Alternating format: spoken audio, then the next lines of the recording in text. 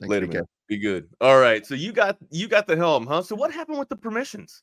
Well, here's what I did. So yesterday I came in to my studio here, and my wife said, "Can you clean the floor in that nasty room?" And I said, "Okay." So I'm cleaning stuff, and check this out. I officially spend too much time in here because now I got candles in here, my friend. So I'm doing all Because that. it smells funny in there? Did you have to put candles in there because it smells funny in there? It smells like dude then? Mm-hmm, mm-hmm. Okay. It's All all right. men in here, men and dogs in That's this what it's room all about. That's all the that's time. the kind of fragrance that you're supposed to have. Is there any more that you need right there? You don't need any more than that. So But how'd you fix this thing going? so Because I so would what it, love to see I would love to see the sound that we have. well so what it was for me was I'm cleaning my broadcast computer out because I've got different machines in here that I run different shows on, and I cleaned this one out. I subscribed to a whatever that cleans the thing out, and when I logged in this morning, everything was gone, and I had to reach out to our boss, and he got me all hooked back up again. So Oh, well, that's what I'm gonna need. I'm yeah, gonna need to hook back up with our boss then and have yeah, him yeah. show me what the hell's going on because I can't see anything. I have privileges like a guest. So Yeah. you That's the way have I full was. reins. You have full reins of the show. You are driving this sucker like the Las Vegas Grand Prix, my guy. So Did you watch that? Yeah, I did. As a matter of fact, Team Red Bull. I mean, and how about I didn't think that Leclerc was going to make the push that he did. I thought it was going to be Red Bull 1 and 2, and then all of a sudden Perez gets passed up there, and Leclerc looks fantastic in the Ferrari. I don't watch too many Indy races, Rodney, so I don't really know how often the caution flag comes out or how often wrecks actually happen on there. But within the eighth or ninth lap, we already had a caution on the track, man. We had I forget the driver's name that actually crashed, but there was one crash already within the first 10 laps of the Vegas Grand Prix. Track conditions were scarce to say, to be optimal about it. Hopefully they learned from their inaugural race there in Vegas, and they'll be able to clean it up because it was star-studded, my guy. And like you said, man, I didn't understand why they rolled it out at midnight there, but now, I mean, nothing starts popping until midnight at Vegas anyways. Yeah, it was one of those things to where, I talked about it. I did a little pre-race here, and ideally for me, it would have been, start at dusk. Run this thing into the night. NASCAR does a really good job with that, like with the Coke 600, different races to where, and to me, what that does is it affects tire strategy and all the different things there that you are or not able to do. And I think that would have been really beneficial. But I get the whole starting late thing, although that really was a little bit too late. And I got to tell you, dude, it actually worked out great for me because my wife and I went to a great friend's birthday party. We got home at 11:30. Boom, I turned it on, and there it is. But as you're watching this, I mean, that really was the question. All the prep, and here's where I knew they were in trouble. Wags on Thursday, I guess it was Thursday. When you had the sewer cover that came on practice when the practice was going out. Yeah. When they had to cut down the practice, I knew they were going to be in trouble because they had everything. I mean, the streets were open, everything was going on, and they closed it down like 2.5 hours before practice was going to start, and they just. Again, learning experience. You got to learn. NASCAR did a really good job in Chicago. They went over there. They analyzed that street. They went over there and got on the streets of Chicago when nobody was on them, at 5 a.m. and all these different times. But hey, man, my thing is, you got a crew. Spectacle. If you run it like Monaco, right? You know that you're running on the same streets that are provided by all the citizens in Monaco. Anyways, you're doing the same type of race that you're doing in Monaco that you're doing in Vegas. Why not bring the track setters or the track designers from Monaco over to Vegas and help out that way?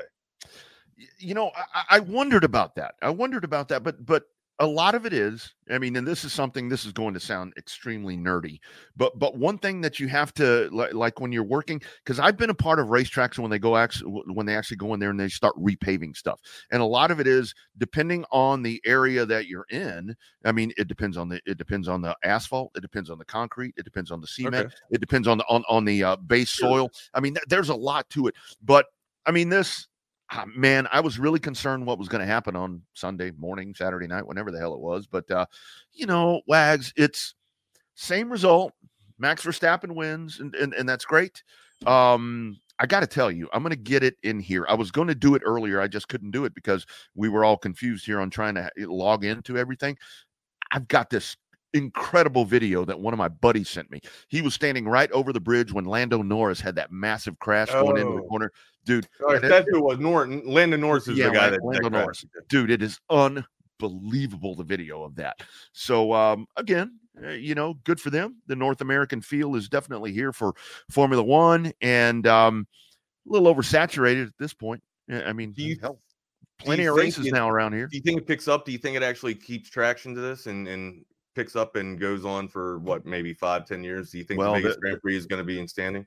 They're definitely doing it for the next 2 years because it's a 3-year deal that they have in place with Vegas. So we'll have to take a look and see if they're able to. They're going to go back and improve this. But here's I mean, they need to work on obviously infrastructure.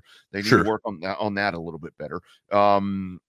It was ridiculous, dude. I was talking to friends in the industry that were down there. The price to do anything was out of control. Obviously, Wi-Fi was going to be an issue. What was just the price of admissions just to get in to see the race? Dude, it was like a $2K general admission. Just for standing room admission? To find a fucking place to stand and hopefully see part of it.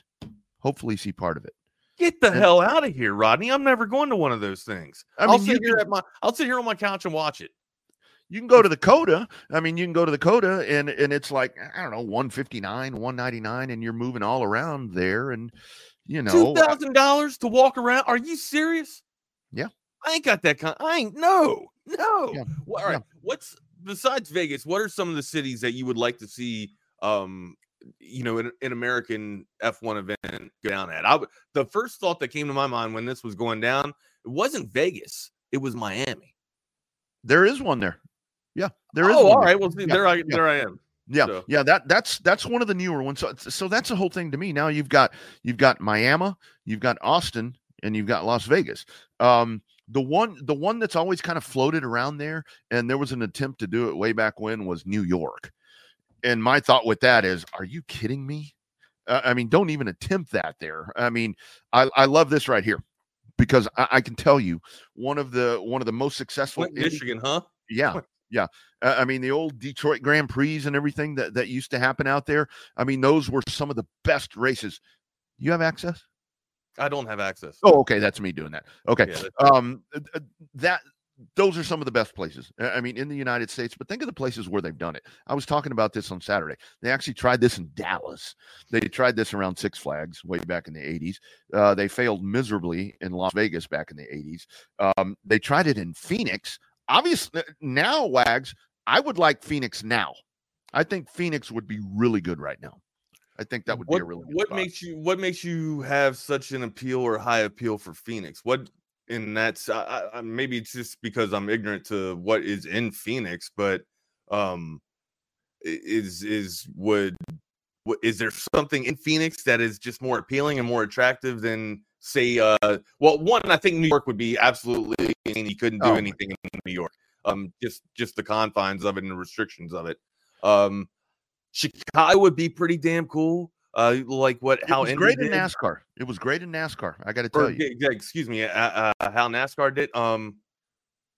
What's it? I would love to see. I'm trying to think of some really cool. New Orleans. I would love to see New Orleans in it as well. Let me tell you a spot. So IndyCar races along the streets of Nashville, and they go up over the bridge and they go around what's it called, where the Titans play. They drive around there. Now that is beautiful. That is absolutely beautiful. I love the course. What about the Pacific Northwest? I was thinking like Northern California, like Santa Cruz and Carmel or whatever, as you're going up Big Sur and stuff like that. To me, that sounds amazing, man. The Pacific Coast Highway gives you kind of that Monaco vibe, that Monaco feel. Yeah. What I like about Phoenix is, so I went there for a business convention a few years back and actually got to drive around there. I had an Uber driver. It just took me on a tour. He's like, dude, I'm going to take you around. We went by the stadium. It's weird. The course that I could envision for Phoenix, as flat as everything is out there in Arizona, there's some good elevation. There's some good stuff that buildings and all. The Nashville one, honestly, to me, I like better than Phoenix. But Formula One and Nashville, Tennessee, they just don't correlate, in my opinion. I just don't. But maybe it would. People love coming to Austin, so maybe it would work. But for how long, though? How long are they staying in Austin, man? Maybe stay. I look at Austin as like I'm looking at Vegas now. Maybe 3 days, 4 days. That's all you need. Get the hell out of here. Well, and I think that's where NASCAR's done a really good job, and it kind of sucks from the COVID, and we can get to football here in just a minute. But I think that's where NASCAR's done a really good job, because like this whole event strung out, and it was, traffic problems, infrastructure problems. There were so many different things that folks were dealing with. NASCAR, when COVID came in, they eliminated a lot of practice.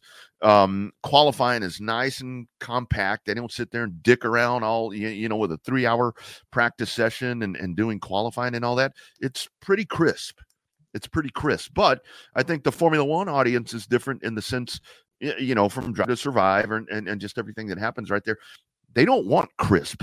And that's the thing that I keep going back to, Wags. It's like Max Verstappen winning every damn race. But man, they jammed 315,000 people in there through a 3-day event. Vegas. I mean, at one point, like, how much is people, it's just the who's who of all the star-studded crowd just coming in to show, like, to show up and just make an appearance, right? Like, if you know that Verstappen's going to win in every match or every race that's going down, I mean, there's kind of really no suspense in it, right? If Team Red Bull is the best damn crew or the best damn team right now, especially if you got the 1 and 2 drivers, the top 1 and 2 drivers. I mean, if you look at the field, if you look at the points right now, I mean, it's Verstappen and then the rest. It's done. It's by 200. What? Maybe it's 150. I think the margin's 150. But Verstappen's crushing the entire field, man. No one's near him. Yeah, championship is won. I mean, it seriously is that Formula One is the one, international or national sport that you can go into and you really sit here and watch that. You can just watch one guy throttle everybody and people keep showing up. There's just, and that's where you go back to NASCAR. And it's like NASCAR, any given weekend, you're going to have 10 or 12, maybe 15 guys that could win a race, depending on the race course. Hell, it may be 20 guys. But this, people just love this. And I got to tell you right here, this is a great comment right here from Michael C. NASCAR at Watkins Glen. That right there is a must-see venue. But I got to tell you, where NASCAR really screwed the pooch is when they moved away from Road America, because Road America is like racing through a national park. And I think if you wanted to find Formula One racing in a purpose-built race course, you take them to Road America, and man, that is the best setting for what they're attempting to do with the pageantry and all the cool stuff that's going on with Formula One. Well, it was definitely a star-studded event in Vegas, man. I'm glad that nobody got. They got the race in. Yeah, they got the race in, and nobody got too injured, right? I mean, there was a little bit of a mishap, and that was in the first 10 laps or whatnot. But still, man, everybody came out alive, and everybody's ready to race again. So it was fun for me. I mean, I kind of knew who the hell was going to win. I think if you look at the standings, you know who's going to win. I just didn't think that it would be that dominant from one team. I thought maybe we'd get Ferrari, Mercedes, and then Red Bull, but no, it was Red Bull, Ferrari, and Red Bull, man. So it was, when Charles Leclerc won the pole on, I guess that was Friday, he wins that pole. I had a lot of people reaching out, and it's like, oh man, Ferrari, they got their shit together. Dude, they are really good on qualifying day. I mean, you can go back and look, and Charles Leclerc has won several pole positions, but they just can't seal the deal. I mean, and there was a lot of pomp going in about, the American qualified 7th, I think it was Sargent, there with Williams, but it was the same thing, but it looked really nice. I'll be curious to see. Like I said, I mean, a lot of people were there for that, and that was the other San Diego too. Rodney Darrell brings up a good point. San Diego would be fantastic. San Diego is one that I thought about as well. I was actually going to mention Hawaii, that. Honolulu, Waikiki. Oh, that might be a little bit too condensed though. In Waikiki, Honolulu, you could do. Waikiki probably be a little bit too crazy. It's a little bit further south on the tip on Oahu there, but yeah, I don't know, man. It here's the bottom line. And we can kind of table it after this when it comes to Formula One. Watching everything that happened in Vegas, just with the problems with the course for Carlos Sainz. I mean, when he hits the drain hole cover, and they penalize the dude 10 grid spots after he qualifies second in the Ferrari because he had to go fix his shit for something that was totally out of his control. Right. It was Come track on, condition. FIA. Yeah, that's cool. You got to do better than that. It made me appreciate Circuit of the Americas and what we have in Austin that much better because it's very streamlined. Of course, we're all these years in. We started in 2012, but damn it, running on a purpose-built course like that, I mean, it's just better. Honestly, for me, Indy cars are better on street courses. You know why? Indy cars can take a hell of a lot better pounding than what a Formula One car can do. I didn't see stats or anything on the TV during Saturday night. How fast do those cars actually get up to? What's max that thing get? Man, I don't exactly know because a lot of that shit's in kilometers, dude. It don't look like they're going that fast, though. I mean, well, if it's a street course, maybe on the straightaways you're getting busy of it. But when you got to do your S turns and everything, you're looking for max agility, not max speed. There's one sector, as they call it. We call it sections. They call it sector. There's one sector there where they are running straight down. I don't know what street that is, but man, they are hauling ass. And hearing those dudes hit the gears, man, it's like I had a bunch of video that I wanted to run on Saturday, but it was like, how much of this shit is copyrighted? Because that will give you the true feel for it. But look, they got it in, they got it done. Now they know what to do when they go back. We're going to do this at least for 2 more years. So we'll take a look and see what happens. And you know what, Wags? People showed up. People went ape shit over it. And I guess if you're Formula Shaq One, was the biggest star out there, right? Like Shaq's pretty much the biggest personality wherever the hell he goes, right? He's more than just an NBA analyst and a dude. Did you see NBA Hall of Famer, man? He's a DJ. I mean, he is a walking money-making machine, dude. Shaq is amazing. Did you see those photos of him where he's like walking down the grid up to the drivers and he's this big old monster and you got these little video guys, looks like Kyler Murray, sitting there trying to stand next to these guys. It's like, oh my goodness. But hey man, the stars were out and I mean that's really what it's all about. I mean, Formula One, this is what it looked like as Shaq was walking by the Formula One drivers. Oh, get out of here, Kyler Murray. Come on, man. Yeah, I thought it was a success for F1. I mean, everybody knows that, we talked about it, that the championship's already locked up. It's Verstappen's league, so to speak. But yeah, man, if you haven't watched any of F1 or don't know anything about F1, all you need to know is that it's Team Red Bull show with Max Verstappen. That's about it. Ferrari got close on Saturday night, but to no avail. All right, what happened on Saturday, though? Longhorns went up to Ames. It got a little dark, but we prevailed with the light. 26-16, victory went down. Oh, and by the way, it is Chaos Theory. We haven't introduced ourselves. I am Adam Wagner. Oh, sorry about that, Wagner. Rodney Rodriguez, double R. You can find him on Twitter at the Rodney R. You can find me on Twitter at Not the Fake Wags.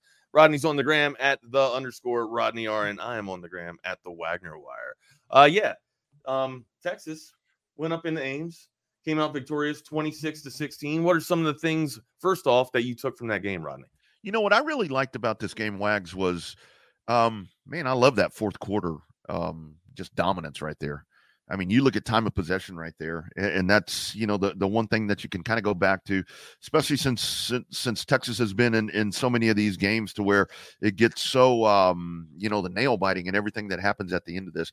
I really like, it wasn't 48-0 or anything like that, but man, I just really thought that it was a very assertive effort by Texas to just go out and put your foot in the throat at the end of it. I mean, it was like, I think time of possession in the fourth quarter was like 9 minutes plus that Texas had over Iowa State in that. And that tells you right there, that's what we've been looking for, to where what I was liking, because I kept looking back and forth because I was in and out of stuff as the game was going on, and I saw how close things were. But you know what? I was actually a lot more comfortable. I felt better with a tighter game going into the half than being ahead by a little 27 or whatever the case has been. I just felt, okay, I like this a little bit better because this is where you can go in, assert your game plan, lean on that defense. CJ Baxter, dude, why was anybody even questioning what was going on or what that dude was going to bring?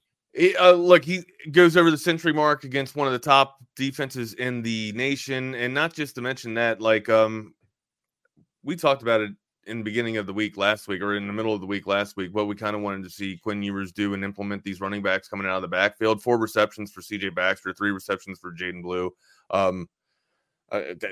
They did everything that I asked, or excuse me, 5 receptions for CJ Baxter and 4 for Blue. So they did everything that I asked to do as far as spreading the ball around and being more efficient that way. I thought it opened up a lot more possibilities down the middle as well. And oh, by the way, we got to see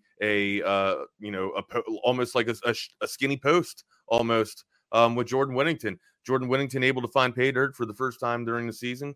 Fantastic. Reward that man, because he does all the little things right, and he does the stats that he does the stats that don't get on the stat sheet, or that don't show up on the stat sheet. Makes all types of blocks.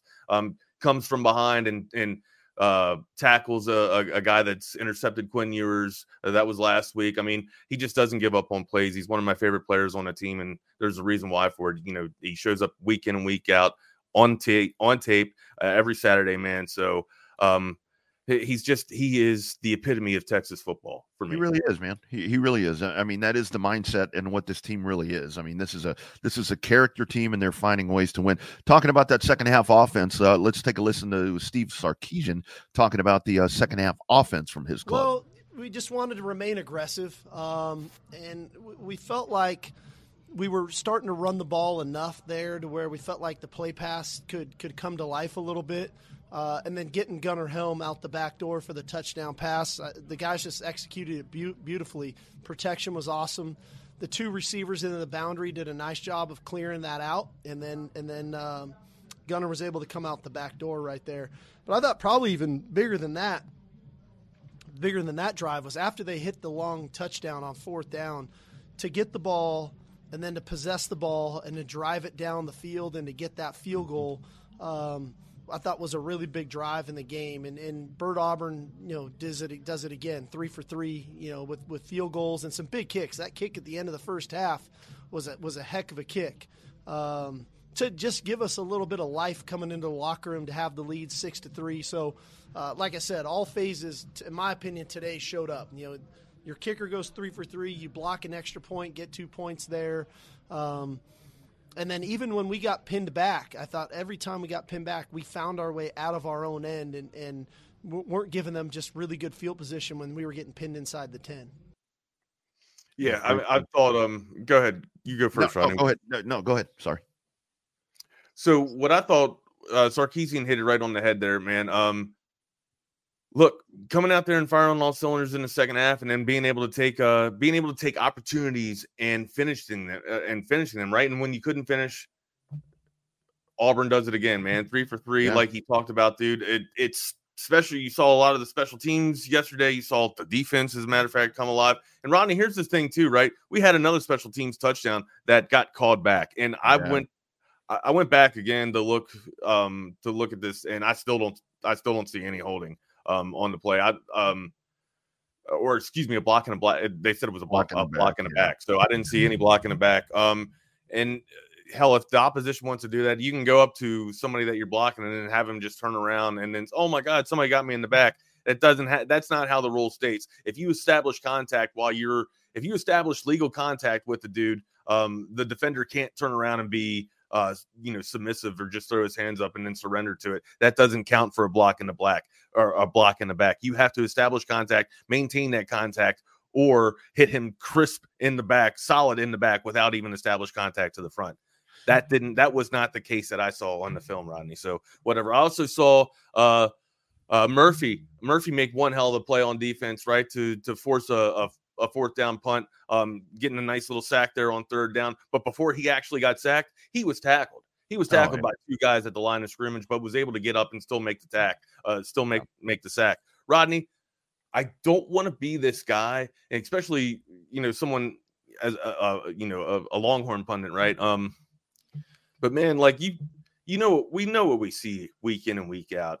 I don't want to be the one that's sitting here crying and saying that the Big 12 refs just seem like they have it in for the Texas Longhorns. But my God, it's so unbiased, or it's so biased at this point to where I wanted to send game film to the Big 12 conference, because there's there's holding right in front of them, and they're not even calling it, and it's clearly it's clearly one-sided rather, because I saw Iowa State getting away with tons more holds than Texas did. I mean, they kind of let the guys play just a little bit, but still, I mean, my God, Rodney, you could see that the clear advantage was going on with Iowa State rather, and the Big 12 officials. It really does get to the point. I mean, because I hate sounding like, because I do sound like a crybaby, man. We won the game. We won it 26-16, but it should not have been that close. Like, I thought the dominant factor was that the Longhorns were just beating the shit out of the Iowa State Cyclones all up and down the field. And sure, Beck was able to to have a decent game, but my God, Rodney, the Zebras on the field are making it easier for the opposition. Man, that's the whole thing. And I see a lot of folks around the country, and I talk to friends around the country that they go back to, they're like, oh, you people are just leaning on this whole thing about the referees. And I will be very transparent right here. You can watch a lot of football games, whether it's college, even in the NFL. You can sit there, and we talked about this last week, where you can watch, things are going to get missed. But my God, man, some of this stuff is painfully obvious. How is Sweat not? And to Longhorn Bear's point, it's pretty obvious that Sweat and Bear are being held, or Sweat and Murphy are being held. But hey, how in the hell are they not getting these calls? Like, these are the biggest dudes in these, and I get it. They're on the interior, so it's probably hard for them to be seen. Bullshit. Are you serious? Come on, man. How in the hell do you not expect me to sit there and think that Sweat and Murphy haven't been held all season long? Are you serious? Yeah. They're two dominant factors. They're two dominant players that require double teams. How in the hell are you telling me that they're not being held? They get the double team every time at the point of attack, and they beat it. And when they don't beat it, they're being dragged to the ground. But you're telling me they're not being held? Sure. And the other part of it is, I mean, and you guys feel free to correct me, because I've kind of gone back and watched this a few different times trying to count shit. But I think at the end of the first half, I don't think Iowa State had a penalty called against them. And this is very much a repetitive thing. And I mean, I get it. But come on, man. When it comes down to the stuff that is so obvious, but then it's one thing, like when you talk about, in a playoff game, 7 for 54 and then 4 for 35. So it felt like somewhat of a clean game, because you're not seeing, over 10 calls for the Longhorns there. But I mean, damn, 4-3, but the tail of the tape is 35 is the yardage, 54-35 right there. 7-4 with a differential of 3. But the main thing that I see is yardage right here. Not too bad, but still in key moments there, we got God, man.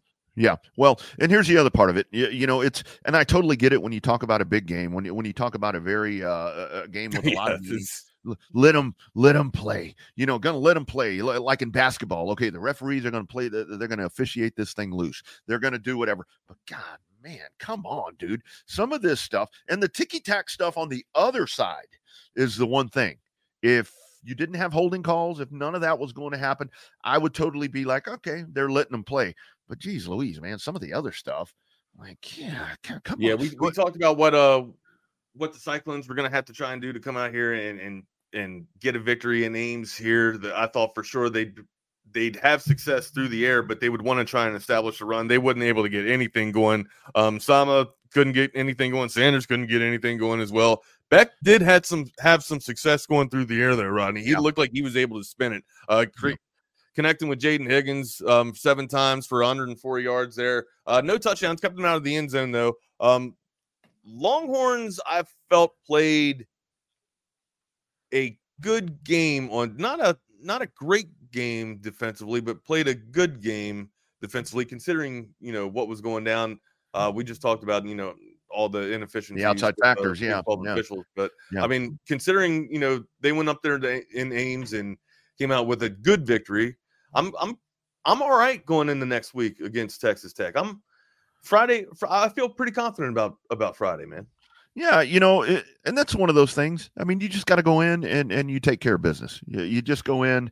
I know that there's going to be a lot of talk with just everything that's gone on and so forth. But I mean, just go in, take care of business. I mean, you control your own destiny, which a lot of times that's a good thing. Other times that's kind of a scary thing. But I mean, we can go over these Big 12 scenarios coming up here. Oh, we'll hit that. We got plenty of time to do that. Yeah, I'm interested in hearing what you thought the Longhorns did so well on Saturday and why they, emerged victorious 26-16. I mean, it just really seemed that they controlled the football game, and that's where it's been in the past. To where, or not in the past, in the games that have gotten a hell of a lot tighter than they should be, Wags, to where it's like Texas dictates the first part of the ball game, and then they kind of start stepping back a little bit. And I seriously was so impressed, like we heard Coach Sark talking about right there about that second half offense. They just went out and they went old school, dude. It was like just go. Control defense. Speaking of defense, so we were talking about a defensive line play, and we're talking about holding calls and all that. Let's listen to Sark talking about that defensive line play. I don't know why you'd ever call them out. That'd be the last thing I would do if I was getting ready to play us. But that was their choice to call them out and to call out our culture. Quite frankly, that's how we took it. And so I thought our players did a nice job of staying focused on what we needed to do, and particularly those two guys. They went into the game and focused on what they needed to do, and that was dominate the line of scrimmage, the interior of the line of scrimmage, and that allowed everybody else to play, and it allowed our backers to play over the top of things.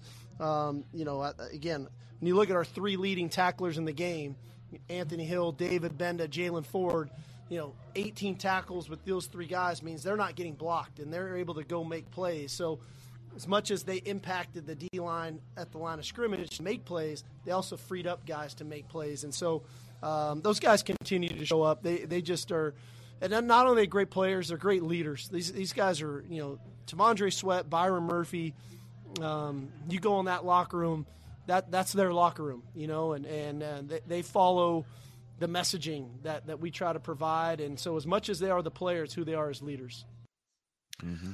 He made some really good points there, especially about Murphy and Sweat, being able to just absorb blocks and allow, Hill and Benda and the rest of that linebacking core Ford to scrape and move tackle to tackle without any impediment, right? Or without being, without any offensive lineman holding them up or whatever. I mean, that's the key to success. If you're one hell of a linebacker, man, is you got your studs up front, basically blocking for you to allow you to be out there and scrape on every play to make a clean tackle, man. I think to what Sarkisian said, it looked fantastic. It was great. Murphy, as a matter of fact, also with 1.5 sacks there, Burke getting the other half of the sack as well. And this is like we were talking about with them, going up, having being tackled at the point of impact and still being able to get up and make the damn play. So I think the defensive front that we had, that was what I wanted to go into. That is what I wanted to see on Saturday. I wanted to see a dominant game from just our defensive front four, and hell, man, establish the trenches, win the battle inside the trenches, like we talk about it all the times. But also, Rodney, you got to go out there, and we wanted to see a different type of ground attack with Baxter and Blue. We didn't know if we would get the 1-2 punch, but Baxter comes out there, gets 20 totes for 100 yards. Yeah. I'd like to see him get a little bit more totes, or maybe even a little bit of the payload split up just a little bit. But it looks like Sarkisian is going to Baxter, or looking at Baxter as the number one bell cow running back instead of just a running back by committee, so to speak. Yeah. I was like, okay, 25 would be good. I mean, I knew I was stretching, with that thought right there. But the other part of that is here's what I really liked in the second half. So you and I were talking last week, and I know a lot of the other shows did too. The concern of the 3-3 and then 5 high on the defense that Iowa State was going to be generating right here.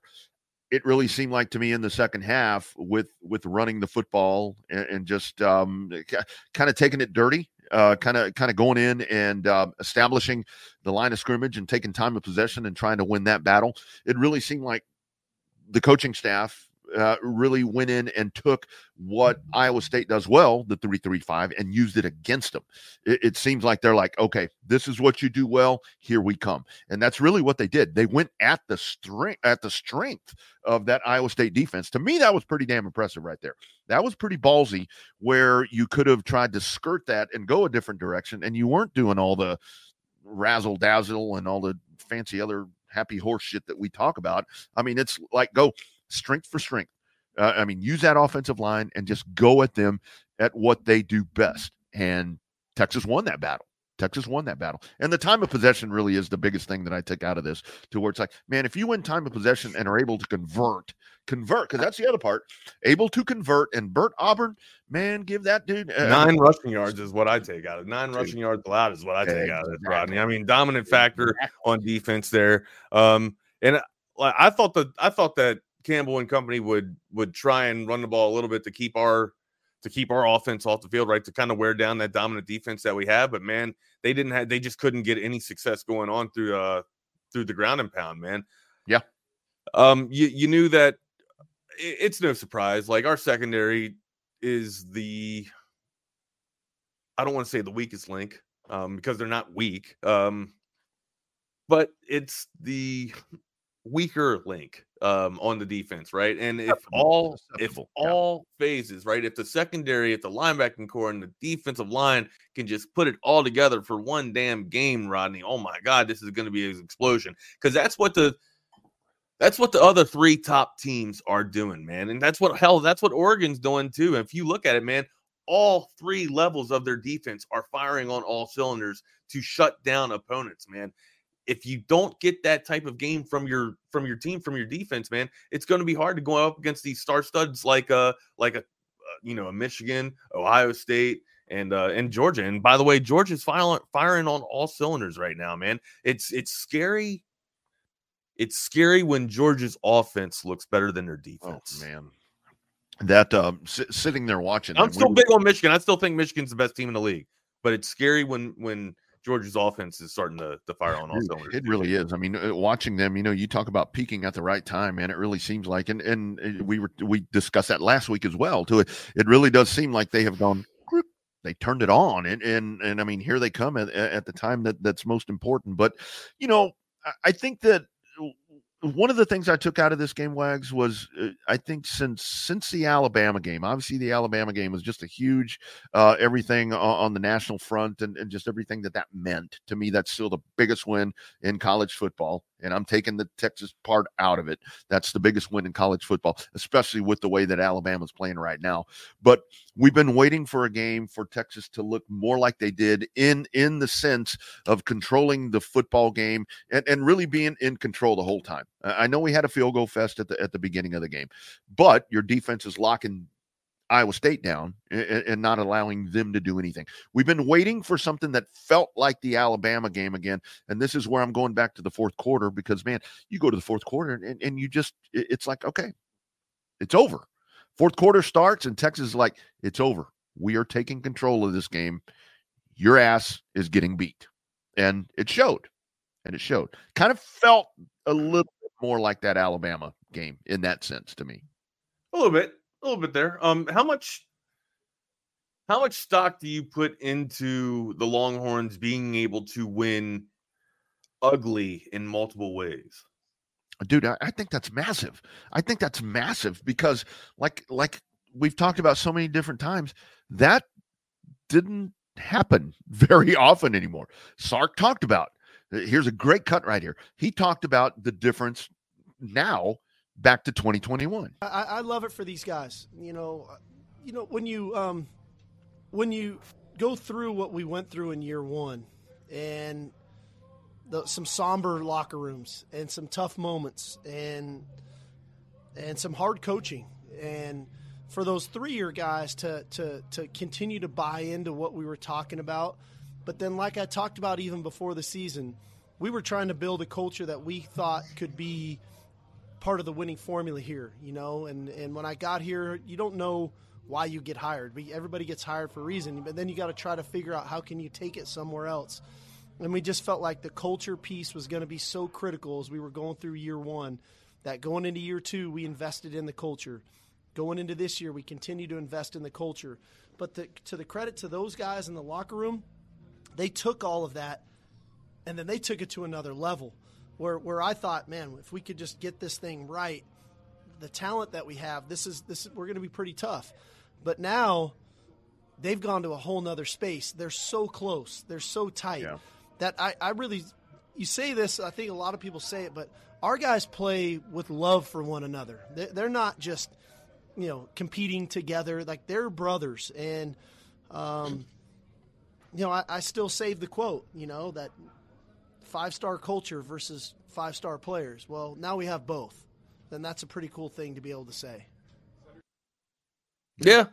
Yeah, absolutely. I agree with you there, Coach. One thing that Daryl G says here on the text line, Texas should be happy that Matt Campbell is just as hard-headed as Sarkisian. They had that slant hitting, but then went away. Can you pull that up, Rodney? Yep. All right, thank you.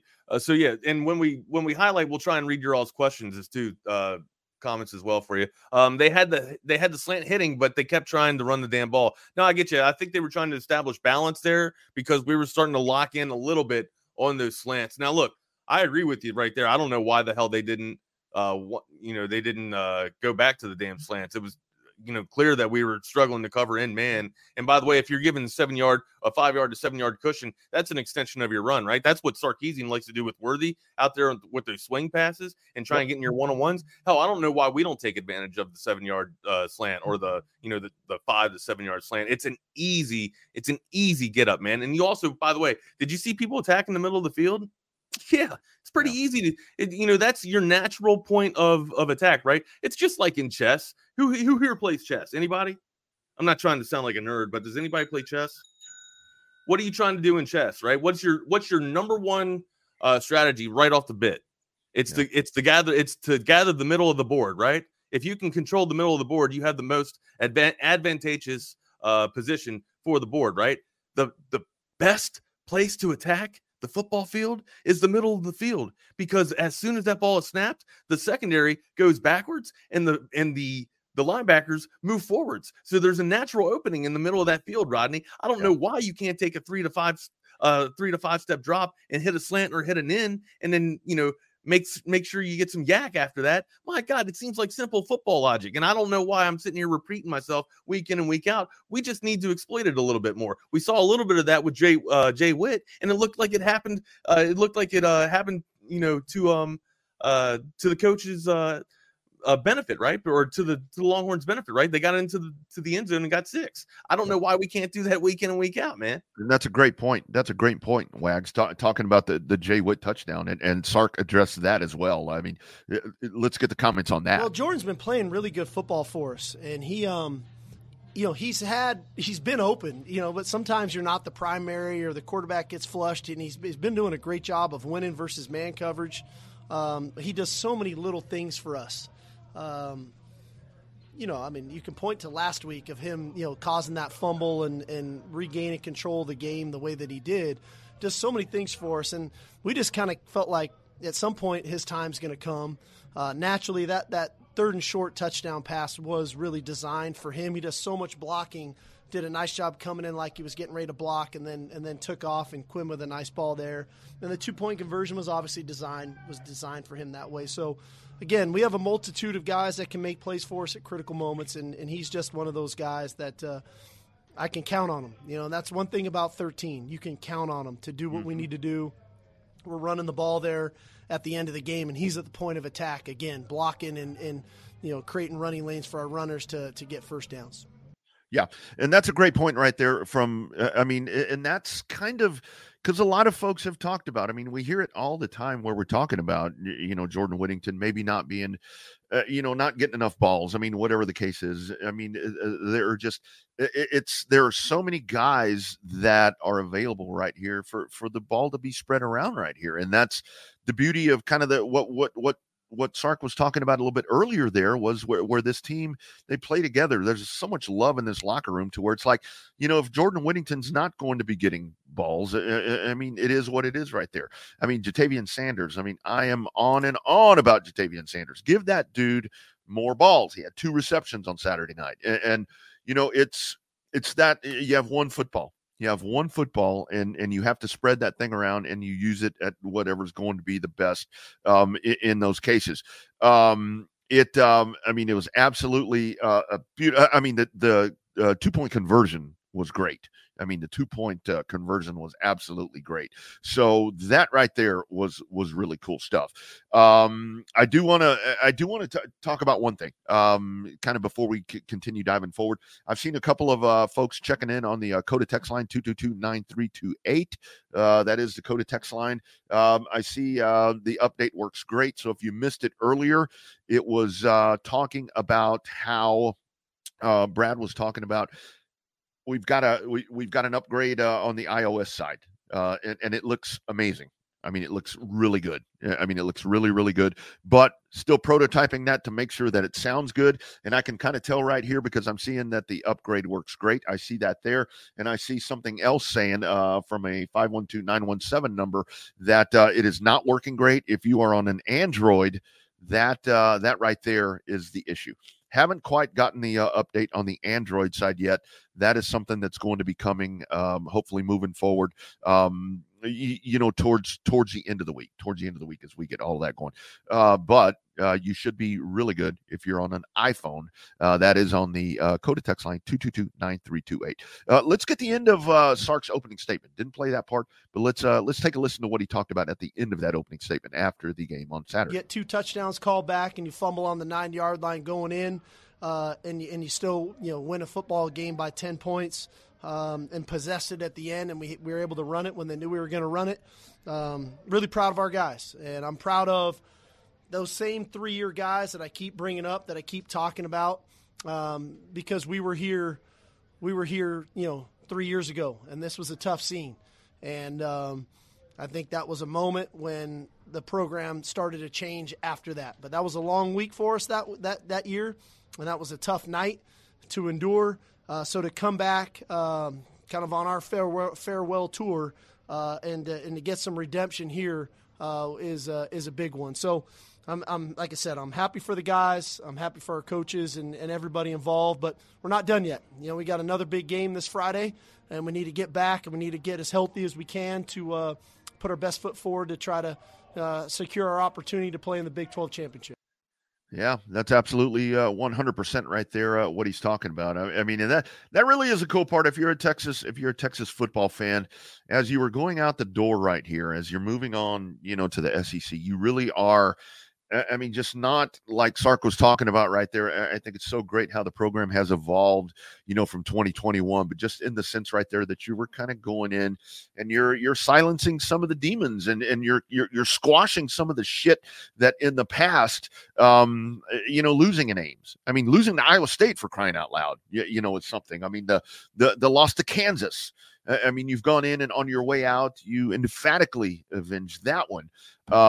You still have the OU thing. That's why I totally want to play Oklahoma State on the way out of here, because that's going to be just another one right there where it's like, okay, you give them the finger too. But that's really, if you really want to talk about, and welcome back, Wags. I think we're fixed now. I think we're good. I thought I killed the entire show. I thought I ended the entire. I felt really fucking bad for a minute. I thought I killed the stream. No, it's still going. The good thing is Texas won. If Texas would have lost on Saturday, we'd be over here like we have the shit turned off. But just kind of talking about that, Wags, with Texas on the way out, and that's what Wags. Why do I get you and Coach Sarkisian confused? I think because you're looking dudes. Yeah. Oh man, you're already getting called out right here, dude. On the way out of here, out, my dumps take like 30 minutes. Y'all know this, man. I got to do the pregame dump, then I got to do the postgame dump, and hey, I think that's kind of why my metabolism stays pretty damn high. That's right. High speed, man. My dumpage is up there, man. I'm pretty good. You are a dump truck, my man, and so boom, baby. Not only do I have a dump truck, I am a dump truck. We do exceptionally well. But what Sark was talking about right there, just kind of talking about, with the. You go back and you kind of silence that whole thing. You win in Ames. And I was talking about, you go back and the win over Kansas. And if you're really, truly going to take yourself out of the Big 12 and go to the SEC, you really are silencing and squashing a lot of different things. And I think that here with the game on Friday against Texas Tech, especially with Yormark U, with everything that's been going on right here, here's the other chance. Here's just another chapter in here where it's like, okay, we're leaving the Big 12, and they're just checking shit off, right? I saw somebody posting something You're about. still big on you're still big on this whole exit of the Big 12. Shit Like, drives me crazy, we're dude. going out, we're burning the house down, we're burning the entire conference down as we're going out, man. You know, That's two right. birds flipped up for you guys. F you, Big 12. I'm not to your extreme just yet, but the more and more I see the Big 12 officials just taking a dump on us. That's what it is to me. I think it's like everything is stacked against you. I mean, when the it feels odds like are that, and I skewed- hate feeling like this. And Longhorn fans, I feel like all of us are like this, right? Like, it feels like it's us versus the world because we're Texas fans. Is that fair? And it's weird. It's weird to say that. We shouldn't say that, right? Because we're a $2.1 billion school that brings in that type of revenue, man. We shouldn't feel like it's us versus the world. But damn, Rodney, it's hard not to. Wags, I am no way even close to being an Oklahoma Sooner fan. Dude, they're getting the shaft. And it's like, I mean, there have been some stuff in their games where I'm like, geez, come on. I saw that a little bit too. I didn't want to give him any love, but I saw that a little bit too, man. I'm wondering if it's because we are exiting and they're just like, fuck you. That's petty, but I mean, hell, the world's petty, dude. I know, and that's where you look at that. It's like, you call it like it is, and like I said, I don't want to give any love to Oklahoma, but man, they are good. I mean, maybe not as bad. I mean, maybe but it's like, dude, come on. This shit's way obvious, man. Ray Charles could see this shit happening. Stevie Wonder, Ronnie Millsap, you name the people. It's pretty tough. I mean, I think could see it in the dark the other night. I think the obvious question is, or the obvious statement is, when you have two interior studs like Murphy and Sweat, and none of them are, neither of them get holding calls game in and game out. Like, are you even looking? Is my or are you just kind of turning your damn eye because you see it happening on every play? It makes me I don't know. It's to the point now where I don't even bother to say anything about it. But it was so obvious on Saturday, especially when Murphy was able to make that sack on Beck after being tackled. I was just like, yeah, whatever, dude. I know you see. I actually tweeted at the Big 12 conference because I knew they saw the damn thing. It's just atrocious football, man. It's hard to beat the opposition enough as it is. They don't need help from another team being the officials. That's it's like you're beating two opponents, and that's what really makes it bad so matchup. hard. That's a bad matchup. Yeah, I mean, it really, 2-on-1 is never a good thing. I mean, it is. 2-on-1 can be a good thing. I've had 2-on-1 before. Yeah. Well, in that sense, it is never a bad thing, my friend. Never. Not at all, man. Well, I guess it depends who the other one is. Well, I was the one. No, I wasn't. That's what I'm talking, man. That's what I'm talking about. Top of the hour. Top of the hour. Got to talk. And remember, we are going 2 hours today. We are going up till noon. We'll take you to the midday show. Only an hour with Jeff Howe. We'll be back tomorrow, I believe. And then we will have, I think he's going to have his full-time co-host. All of that will be in place, but we got to get through the holiday week. Are we allowed to talk about who the full-time co-host is? I don't even know who it is. You have to tell me who it is. I don't know who it is. You don't know who it is either? Hell no. You don't either? Do you? I do, but I don't know if we're allowed to say it. Oh, you'll have to send me a text. Of course I know. What am I doing wrong? I'm over there in Ames. I'm in the dark. I have top secret clearance. I still hold a top secret clearance. Well, I got to say, I was one of the late additions here to this deal. So maybe that's what it was. I have no fucking clue who it is, honestly. Yeah, I don't either. So good. Hell, I thought it was you. No, it's not me. Hey, Covert Bee Cave. I do want to talk about Covert Bee Cave. Man, I'll tell you what, right there, 42 acres out in Bee Cave. Those dealerships, man, 3 state-of-the-art dealerships nestled in that beautiful hill country out there. Take a ride on out there. 7 different brands that you're going to find of Buicks, GMCs, Cadillacs, Chryslers, Dodge, Jeeps, and Rams. And, of course, if you're looking for the Fords and the Chevrolets, you're going to find those over in Hutto, Hopham, Hippos. Again, a big thanks once again to our great friends over at Academy. Man, what a great time we had out there Thursday with that brand new grand opening at that beautiful Academy store right there off of Ed Schmidt Boulevard in Hutto. great time we had Thursday. So go check those great folks out. The Fords and the Lincolns available in Austin as well. That's kind of one of the staples right there over off of Research Boulevard and 183. Not only that, your new and pre-owned specials, all of that at covertbeecave.com. You can dive on right there. You don't have to wait. I'm sure there's going to be some Thanksgiving specials, Black Friday specials, all of that. But, man, you don't have to have a holiday to get the best deal on a new or pre-owned vehicle at Covert Bee Cave, because they're doing that every week. CovertBeeCave.com.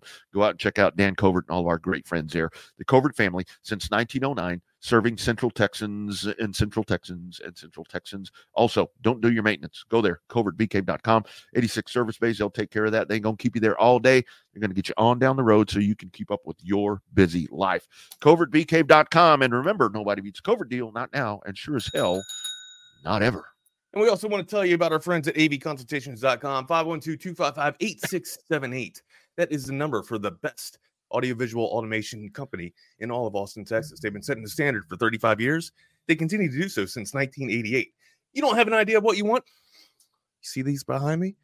Arcade machines, flat screen TVs. You can get them all in your house. 512-255-8678. That's avconsultations.com. All right, Rodney, let's get back into it, my guy. Hey, I like this right here. I like this here from Daryl G. Texas players wearing that WWE Big 12 belt, MVP belt at the end of the old DX. Suck it. Remember that? Bring it back. I don't know. Maybe at least three times I went to the principal's office. Boom, boom, hitting the suck it. Oh, that was the thing. Of course, I'm 10 years younger than you, but that was the thing. Like going through seventh through ninth grade, I got in a lot of trouble for doing DX stuff. Oh man, I think Texas had to run out from the tunnel on Friday with the DX theme playing. That whole, oh, you didn't know? Your ass better call somebody. They need to do that. The Road Dogg. We talked about the Iron Claw, right, on Friday. Oh yeah. So I've watched this. I've watched the trailer another time. Like it's probably like 6 or 7 times now that I watched the trailer. I can't wait for that movie, dude. I think it's fantastic. I think it's going to be one of those things to where it's truly a sad story. Because, like I was telling you, I got to get you over here one day, Wags, because I'll show you all my old world-class merchandise, man. I've got Kerry Von Erich, David Von Erich, Kevin Von Erich autographs. I mean, I've got all this shit. I mean, I'm pulling out these old helmets that I have laying around. I mean, I'm like Fred Sanford over here. Well, I had Smash on the Wagner Wire yesterday too. And, I saw that. Yeah, you guys might not know that like Smash was a minor league wrestler. So he came up. I didn't know that. He came up through the farm system, man. He doesn't really have the stature. He's got like a Rey Mysterio kind of body stature. And if you move around like Rey Mysterio at that size, and you're probably not going to get signed by a big org or by WWE. But Smash has the moves down, man. He's got it down. That's awesome. We got to get we had to get some of them. That show with Suplex Stu too, man. Yeah, it was good to have Stu back on. I mean that's a good dude right there to get him on. They do him and Stu ought to do a show on here, man. Oh well, Sports Guys Talking Wrestling. I mean, Sports Guys Talking Wrestling. I'd have to figure out a way to get that going over here. But yes, I'm looking very forward to that. We're going to hear from Sarkeesian as well, Rodney. But overall, just your thoughts. I wanted to really get your breakdown on Baxter, man. You and I both had concerns without JB. Yeah. We didn't know if the Longhorns would be able to, or I guess, supplement the type of production that JB had. I was a little bit more optimistic because I remember that we wanted CJ Baxter as our number one before we actually went into the season. Yeah. It's just injury prone was what was keeping Baxter off of the field and actually solidified JB as Jonathan Brooks as our number one bell cow. Yeah, I'm sorry. I think we were concerned, but man, CJ Baxter, he averaged 6 yards a carry. Correct. Now how much? I guess my question is, because of the injury or the minor injuries that we saw in the first 2 weeks, and just CJ Baxter got kind of getting banged up, for the first 3 weeks, I guess. How much of the payload can you feel confident in putting on CJ Baxter moving forward, or consistently moving forward, going into Texas Tech and then going into the Big 12 championship? I mean, I would love to see him up around 20 totes, 22 totes, Yeah. but also, like, you got to I don't know how much of the payload that he can take just on his shoulders alone. I think you got to put this on Blue as well. Blue, I thought Blue should have had at least 10 totes, maybe even 12. Change the pace up. And of course, who am I to sit here and second guess what we're doing on Saturdays, man? We won. We came out 26-16 victorious. I would just like to see a little bit more of change of pace in the rushing attack. That's all. I love again, to go back on it, what we talked about in the first hour. I loved what they did implementing the running backs into the passing game. That's all we asked for last week, and it happened. Yeah, and I think this is a great message right here from DJ Dog 31. Baxter was getting better the more he carried the ball. Some great backs need to get that workload to show how good they are. CJ kind of showed that, and that's actually something that plays into Sarkisian's game plan too, right? We talk about it like the high tempo offense, right? Allow your offense to go out there and wear down the defense, so it's easier to run the ball in the later fourth quarter. Yeah. I really think that's something. I mean, it's all about reps. I mean, it is all about reps, and when you're going to be the one toting it, I think that's. I mean, we saw it yesterday with Tony Pollard. I mean, we can get to the NFL later on, but what I saw yesterday with Tony Pollard, they were feeding him a little bit more, and it seemed like the further that game went on, that's when we started to see the Tony Pollard that we're more accustomed to. But I mean, I think with CJ Baxter, 20 for 117, I guess his longest run was 20 yards or whatever it was. But I do like the average, because the average to me just really shows that he's pounding. I mean, if you're averaging 6 yards a carry, I think that's something that's truly going to be really good moving forward. But I agree with you as well, Wags, to where there's, I think the thing with Jaden Blue, especially now that we're into the season finale and then going into the Big 12 championship, hopefully, and then beyond that, is that with Jaden Blue, you've got some film on him, but not the film that you have on Baxter or on Jonathan Brooks. It's like, okay, boom, you pop that in there, and I think that's an added element. And again, I am not a running back by committee guy, but I am very much a trickle in different things to the game plan. Multiple looks. I'm a multiple look. I like making the opposition think that we have more. I mean, hell, even the weapons that we're not going to use, I want them to think that we're going to hit them with. You know what I mean? I want them to be afraid of everything. That's for sure. I want them walking on eggshells, walking on tiptoes, man. Also, like with Blue also going over the century mark, it's clear it's not just, sure, we have studs in the backfield, but Rodney, we got a system up front. Mm-hmm. And we're putting these running backs into this system that are allowing them to have tremendous success, and it's led by Banks in the front line. So hats off to them. We need to be giving them 5 Longhorns, because that front 5 up there, keeping it clean, not just for Ewers and company, but also allowing holes to establish and holes to open up for Baxter and Blue, man. So shout out to the Longhorn offensive line. Thank you guys for doing what you do best, man, and just pushing mass everywhere. So hey, let's continue to push a little bit more mass, though, in the goal line situations. All right, let's just kind of establish dominance and Rodney, that's what you saw in the fourth quarter. You saw hat on hat, and you saw the best. You saw the better team, the bigger team, winning and starting to pull ahead, man. And that's what I love. If you continue to go out here and play like you did on Saturday, man, I don't think that Friday should be any type of struggle. Of course, Texas Tech, they can get after it with their offense. We know that they can put some points up. We know that, man. But dude, I think this is ours, man. I think the Longhorns are in really good position to ride this thing out and claim the victory of the Big 12 here. Yeah. The question for you, Rodney, is will we be able to win this thing outright? We do have scenarios that we need to talk about here. But will we be able to win this thing outright, or will there actually be a Big 12 competition game, a championship game? All you do, I mean, all you have to do, Wags, is just go beat Texas Tech. I mean, we need some help. I think the beautiful we need to beat Texas Tech. The way I see it, we need to beat Texas for us to have no game for the Big 12 national championship. We need to beat Texas Tech on Friday, and Oklahoma State and Washington State need to lose. Well, not Washington, excuse me, Kansas State. Wow, Washington State. Well, there will be a Big 12 title game. I think. I mean, but like, who do you play? I think if you could win outright, like if you don't have to win outright, or excuse me, you don't have to win the game. You can actually be Big 12 champions. Oh yeah, that part right there. It's like, oh my goodness, when you start talking about And that's where, easier said than done when we say just go win. I mean, everything tells us at Texas. I'll tell you what I am looking forward to see. You remember Taj Brooks from Manor? You probably call some of his games back in the day with some IHS fan stuff. That's the leading toter right there for Texas Tech, 1,371 yards. So dude out of Manor. Yeah. That'll be fun to watch. But anyway, just go take care of business. I think Wags, if I would love to see the game that we saw on Saturday night against Texas Tech. But of course, I do want to step on the gas just a little bit more because I kind of do want to beat them a little bit worse than what that one was. But I think if you execute that same game plan and you do what you did right there, you lean on that defensive front, and I love what you said a while ago. When we're talking about C.J. Baxter and Jonathan Brooks and all the different running backs, man, if you got those hog mollies, I love how you say that. If you got those hog mollies up in the front that are controlling the line of scrimmage, that makes it a hell of a lot easier, dude. Yeah. And it goes without saying that, and that's why I love talking with Jeff Howe, because Jeff Howe was one of those dudes where he played on the offensive line. Was he a guard or attack?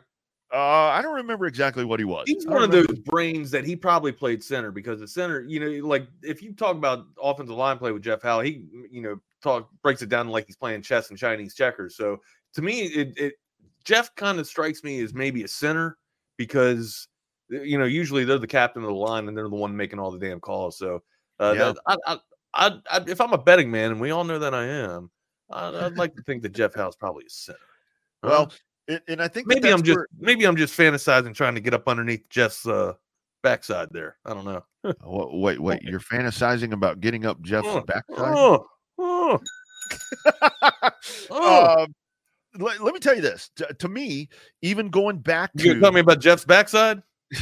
Fantasizing about Jeff's backside. Jeff is not going to want to work with you ever again. I have a bad feeling as what's going on right here. What the hell's Wags talking about? But the other part of that is exactly like you're talking about right there. I mean, because I played some offensive line back in the day, and it was pretty clear. You protect the A gap, the B gap, whatever. What'd you play, guard or tackle? You wasn't a center. No, I was a guard. I was a guard when I played offensive guard. I would get to pull and do whatever, like on the counter, trying to run the counter tray or whatever the case may have been. But it was pretty simple back then because, well, again, this was just maybe in some variations of high school. But you had, that's the guy that you need to go get, whatever. But now, when you see these offensive linemen, dude, like you were talking about with the center making play calls and everything on the offensive line right now, dude, it's just as crazy as a quarterback right there, because the offensive line, man, you got to be sharp because you're trying to read your pre-snap reads and all that shit are unbelievable now on the offensive line. The play changes whether you got an even or an odd front, right? Like your blocking schemes are going to change. Like if you're trying to do a counter that you're talking about or a trap that you're talking about on an odd front, it's going to be in a little bit more. On an even front, you're going to be, having to push your trap out a little bit closer towards like the 5-hole or the 5 technique. I don't know. It's just, it's in, as a linebacker, hearing that stuff like that, you also know what the offensive line is making their calls as well. It's a real, we talk about chess. We've talked about chess a few times here. We've made that analogy in comparison there. There is a lot of mind games going on just within the offensive line, just within the trenches. It's not just, manslaughter warfare up there with ugly football and bashing, mass weight all around. No, dude, like there's some head games, man, as I like to call it, dude. Well, and I think the other part of that, just even the snap count. Think about in the old days, it's like you'd be in the huddle and it'd be like, I don't know, I'll make up a play, 24 dive on 2. And, it's like, hut, and that's when you take off. Now it's like, shit, all these different things. I listen to Dak Prescott and I'm like, what in the hell? If I'm an offensive lineman, man, I'm totally confused. And you go on the clap of the hands and all this. Offensive linemen now, honestly, Wags, offensive linemen to me have to be some of the most intelligent people on the goddamn football field. They usually are. The offensive line usually are the most intelligent people on the team. Yeah. This is a good one from DJ Dog as well. Florida State, who has 2 games without Jordan Travis, who just went down this Saturday, and Oregon versus Washington in the Pac-12 championship game is a way for us to get back into the top 4 without a win, or excuse me, if we win out. Correct. And we talked a little bit about this too, right? Out of the 4 teams remaining in the top, in the top 4 right now, pushing for the college football playoff, I do believe that Florida State is the team that can get got, right? It's not just because Travis went down. They're the team that isn't complete, for lack of a better words or lack of a better statement. When I look at Ohio State, when I look at Georgia, and when I look at Michigan, I look at three institutions that can win in multiple facets of a game, that can spread you out and play small, and that can bring you in and play big, right? Especially Michigan. Michigan can do that. Three dominant defenses as well. The reason why I had Ohio State and Michigan above Georgia is because Georgia's offense hasn't been performing consistently as we've seen in the past when, the last 2 years that they've, hoisted the national championship, right? Yep. The past 2 weeks, going back to Ole Miss, their impressive victory over Ole Miss, this offense is starting to fire on all cylinders. And that is probably the scariest thing, not just for the Texas Longhorns, but for Michigan and for Ohio State too, right? You were waiting when the Bulldogs were actually going to wake up. They're awake. They are firing. If you've seen, trends over the past 2 weeks, the past 14 days, it looks like that this offensive program for the Georgia Bulldogs has woken up, and they're about to ready to roar into the SEC championship and into December football play. So.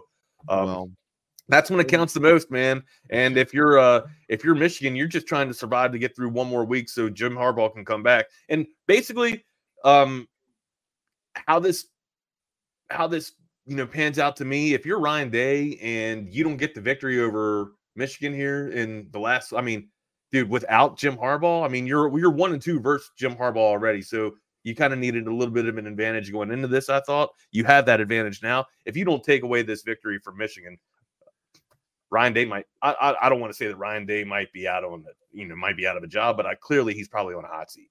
Well, and here's where it gets – obviously, I've really come to the fact to just realize for Texas – win Friday, win the Big 12 championship, let whatever is going to happen, because so much of that, so much is out of the control. And we've talked about that, so many different times on here the last couple of weeks, to where it's like so many different things. You have no control over, and that's a shitty feeling. That's a crappy feeling, whether it's this in life, whatever, you're waiting on a lot of different things to happen. But I think where it's really going to get interesting, Wags, is when you have that game that you're talking about, when you have Michigan and Ohio State.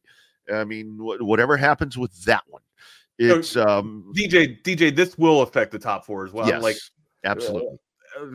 All conference play is going to, especially if you're this far up into the rankings for the college football playoff, and 2 versus 3 is going to play, or I don't even know what the rankings are. Did Georgia surpass? Is Georgia the number 1 team again? Yeah, I didn't see the rankings. Yeah. Okay, so 2v3 is going to play. That's going to knock one of them down to 6 or 7, right? Because Oregon, you'd like to think that if Oregon beats Washington, they'll jump up and get into the top 4. If Washington beats Oregon, Washington is getting up into the top 4, right? So, again, man, somebody's moving down, and the Longhorns, if they win impressively, they could have a chance to jump and get up into the 4 spot here. Rodney, we need a lot of help, man. And that's exactly right. A lot of people are going to need help, and there's still. It's so funny to think that we're at the end of this thing, and there's so much that's going to shake itself out here, in the next week and a half or whatever it's going to be. But this is where we get back to, kind of back to that whole, what was that, 2008 or whatever it was, when you had Cal in Texas, where somebody's going to get the shaft, and depending how that game right there with Michigan and Ohio State, there's going to be with the 1-loss teams, man, there are probably going to be 2 or 3 1-loss teams that are their ass is going to be pretty pissed off, and they're going to have. I feel you. So, Double R, how far do you think Michigan or Ohio State loses, or excuse me, which one of these teams lose? How far do you think they drop back? You can't penalize them too much, right? Because you would like to think that the college football or just held. Everybody in college football wants to see Michigan and Ohio State in the playoff, right? Like this kind of sucks that it's going down to this, because you're not clearly the Big Ten is losing here if both of these 2 schools don't get in, because let's be real here. These are the 2 out of the top 4. these are two of the best four. Oh, no Michigan doubt. and Ohio State. No doubt. Let's be completely real. And it sucks that it happens, in this timely fashion, but it would be completely detrimental to college football if we do not have Michigan and Ohio State in the college football playoff. That's just my take. And that's where it sucks, because I guess it sucks, but at the same time it doesn't, because this game is at the very end of the season. Yeah, if it were at the beginning of the season, maybe that would affect it a little bit more. But I mean, on the question about how far are they going to drop, what are they going to fucking do? Flip flop spots? I mean, that's. Maybe you drop somebody back 2 spots, or put them.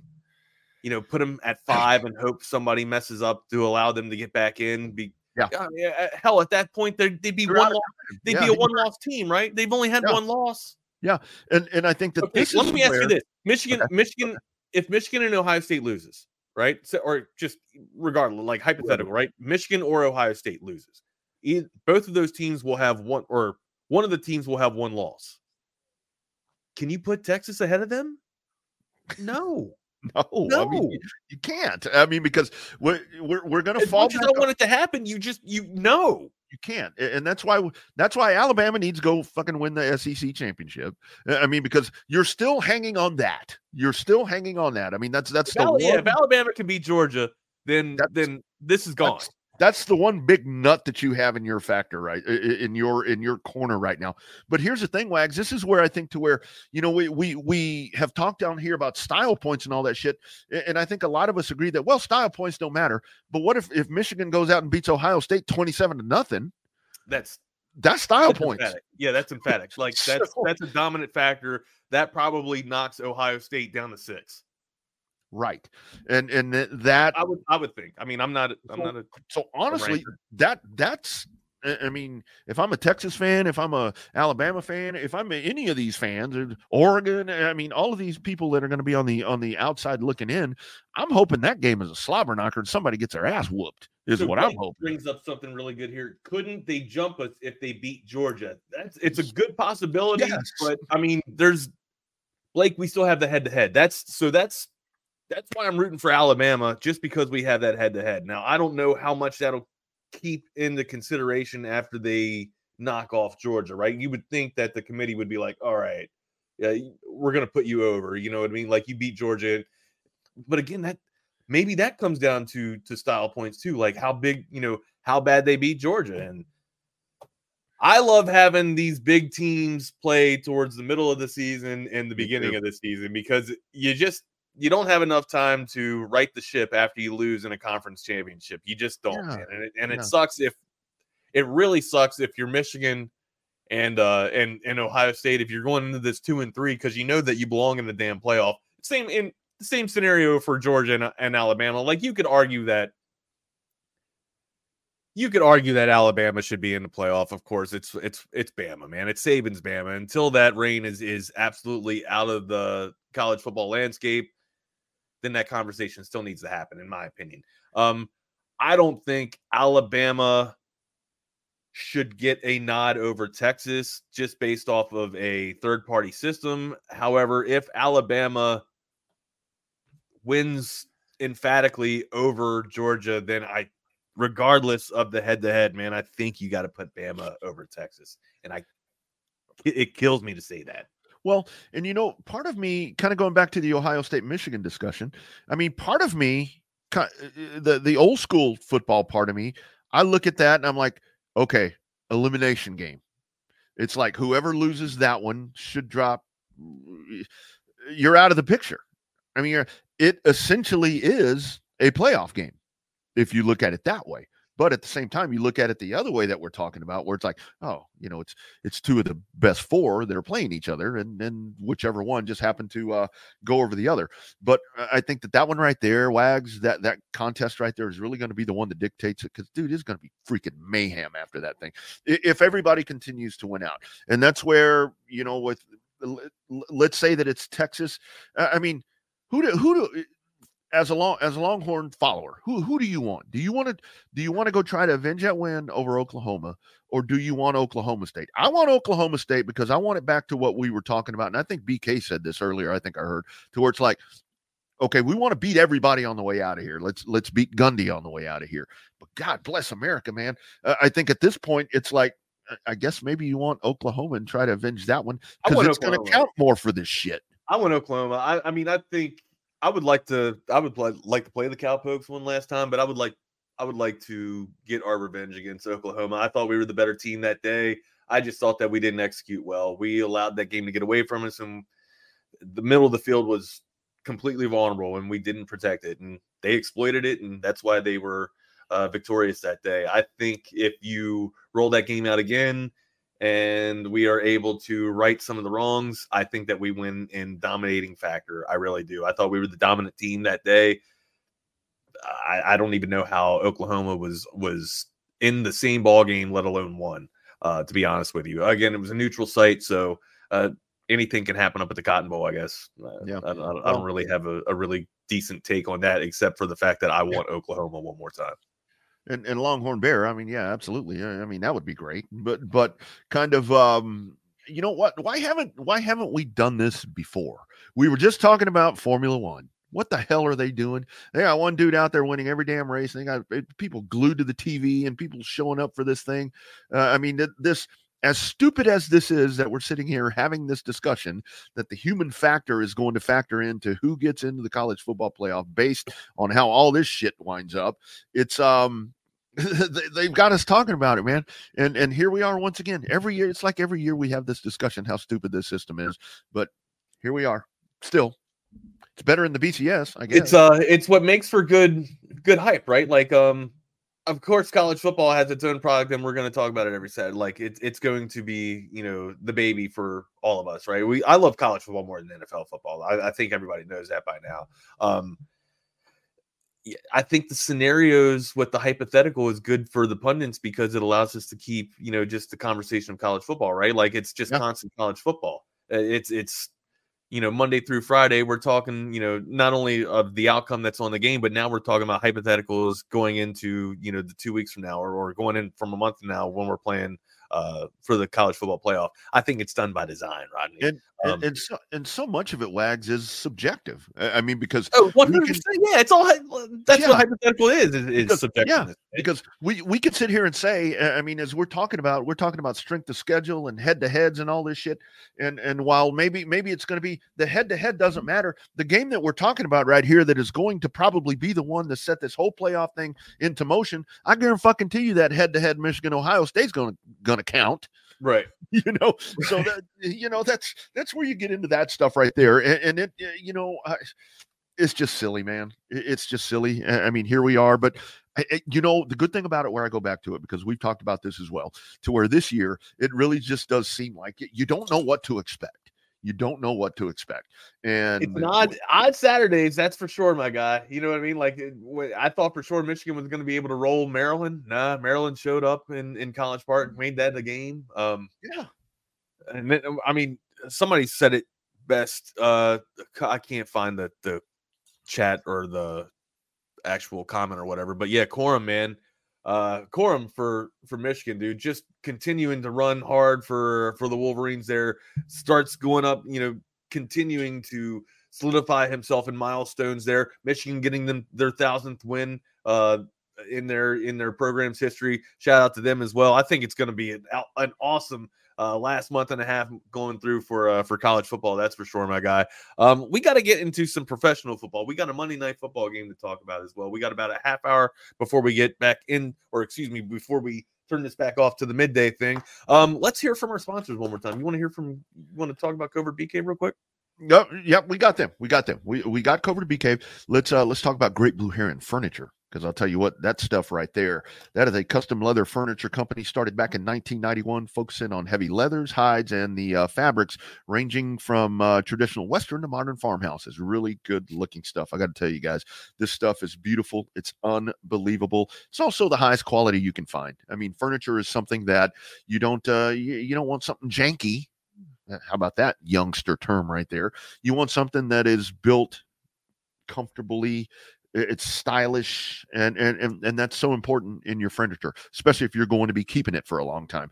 If you click on the YouTube video right here, you can see the doggo right there. It's going to take you to our Texas Sports Unfiltered collection. If you use our promo code HOOK'em, pretty easy to remember, HOOK'em, 15% off of that purchase. You're also going to get you one of those Last Stand hats that our man BK is going to get out to you as well. If you're looking for furniture that looks amazing and is built to last for decades, and that's what you want. I mean, you want to grow old with it. It's like your puppy. It's like your wife. It's like your kids. You want them to grow old with you. Your furniture's not going to bitch at you. So you want that to be stylish and comfortable.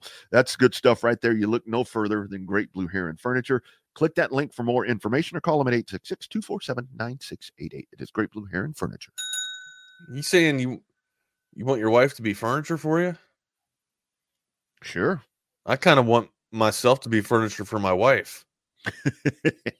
Hell yeah. That's what I'm sit right here, huh? That's what I'm talking How about this? How about this seat? Right here. Perfect seat. Yeah, right here.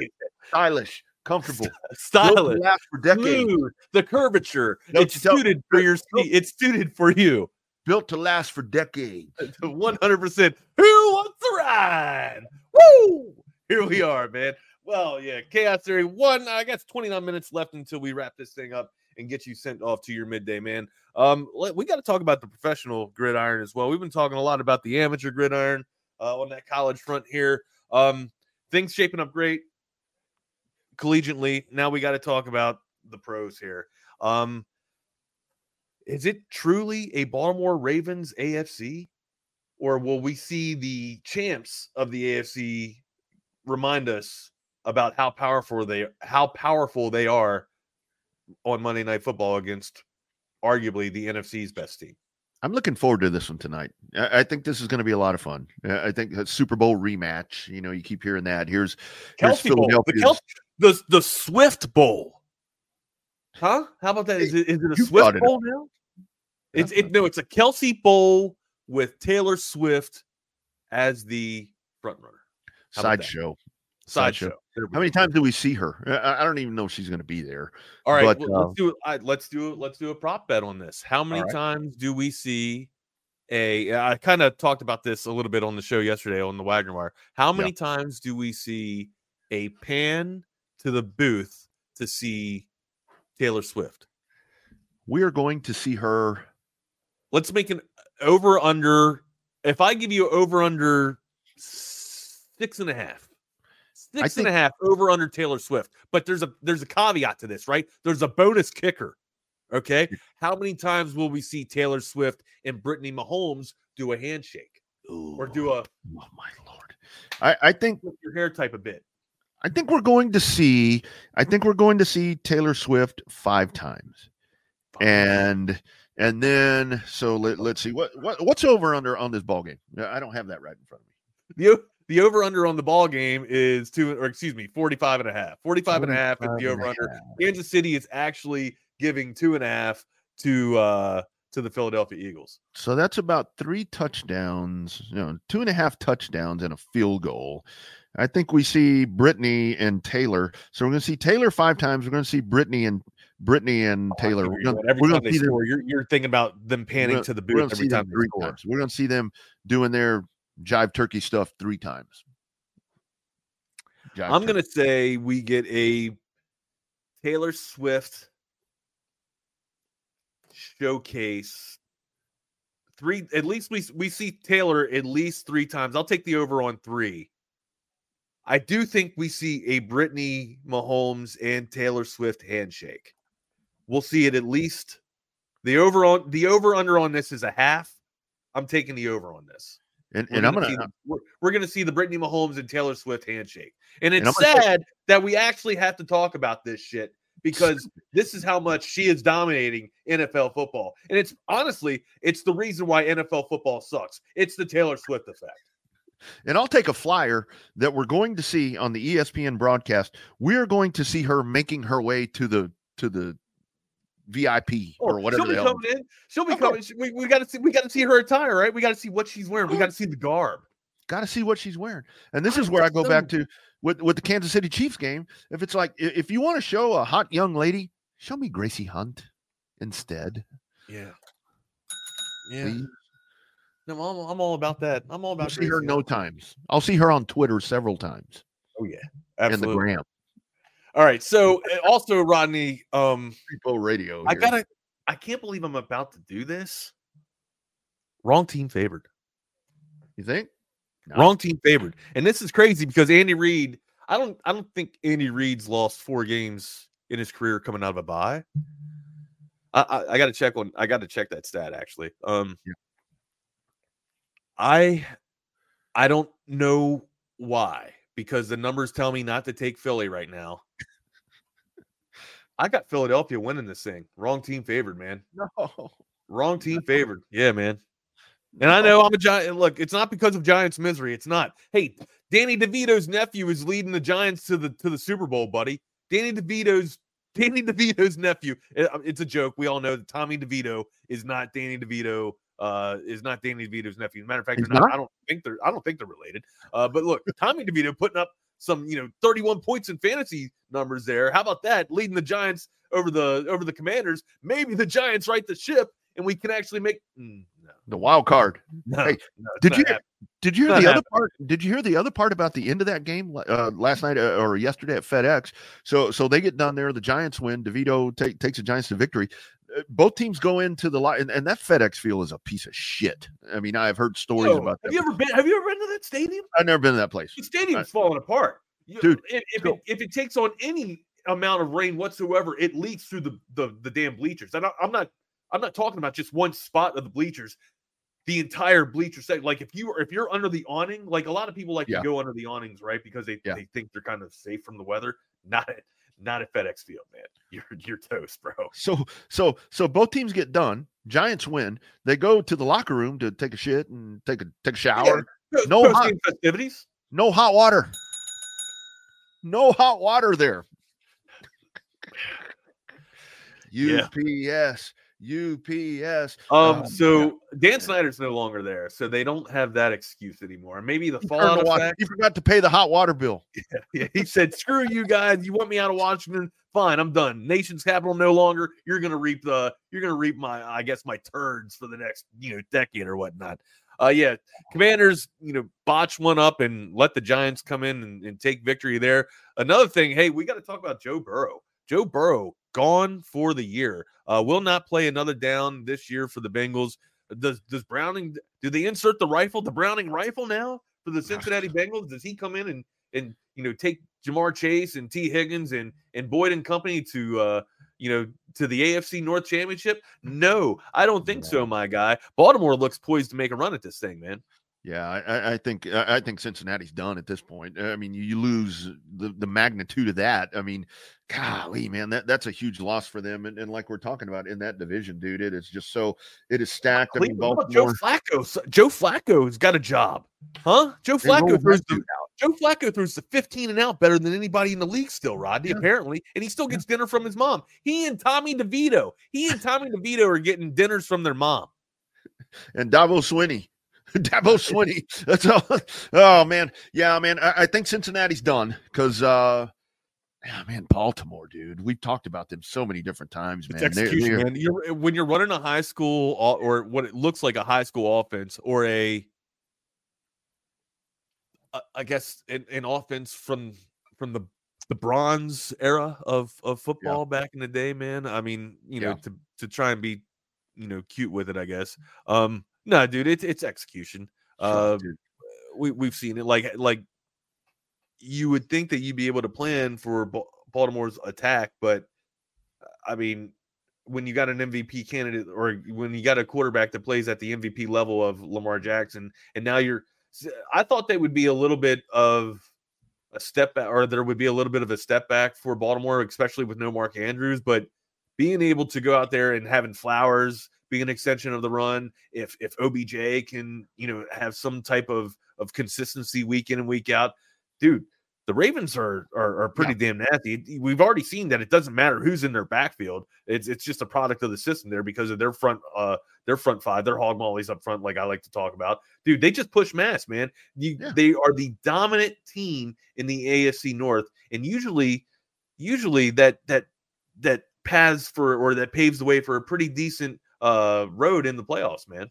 And how much of it is, Wags? Lamar Jackson ain't getting hurt lately. They paid him. He got all of that shit done. You got to contend. Wait, do you think he was sitting out because he wasn't getting paid? Oh yeah. Absolutely. Okay. All right. Absolutely. He's his own agent. He's giving himself that advice. He is. He does bet on himself, and he's won every damn time. So, but here's, because I know there's a lot of fascination with Miami and everything right there. Yeah, I mean, if these teams meet in the playoffs, Wags, and that game is in Baltimore, it's going to be a blowout. Miami's going to get run out of the building. Baltimore's defense is very fast too. Like that, their team speed on defense is amazing.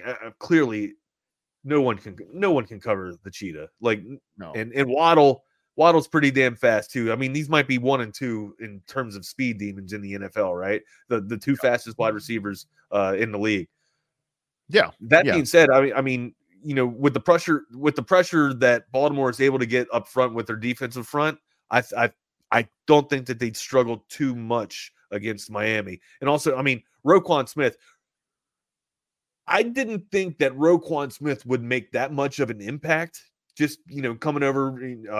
One, I thought, the Bears got one hell of a deal from that trade, but it looks to be panning out in favor of the Ravens. Like Roquan Smith is still playing at a high all NFL level, man. One of the best linebackers in the league. Now, if Jadeveon Clowney can get going here on the front line of that defensive front for Baltimore, this is one hell of a damn defense, man. We talk about Cleveland being the top defense in the league. Baltimore's number 2. Oh yeah, no doubt. I want to ask you, Wags, are you buying this Denver thing?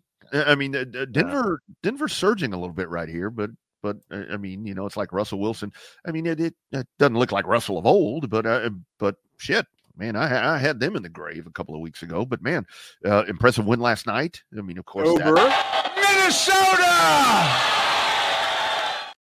Minnesota. Thank you. I got to set it up right, to perfection there. I feel for Minnesota, right? Like, they were, the league's babies or darlings for 3 or 4 weeks now, especially with Dobbs coming over, and they have a little bit of a step back last night. They regressed a little bit last night against the Broncos, and everybody's, all of a sudden just thinking that they were, just a flash in the pan and nothing but pretenders. So when I think they started out 1-4 or 1-3, is that what they were?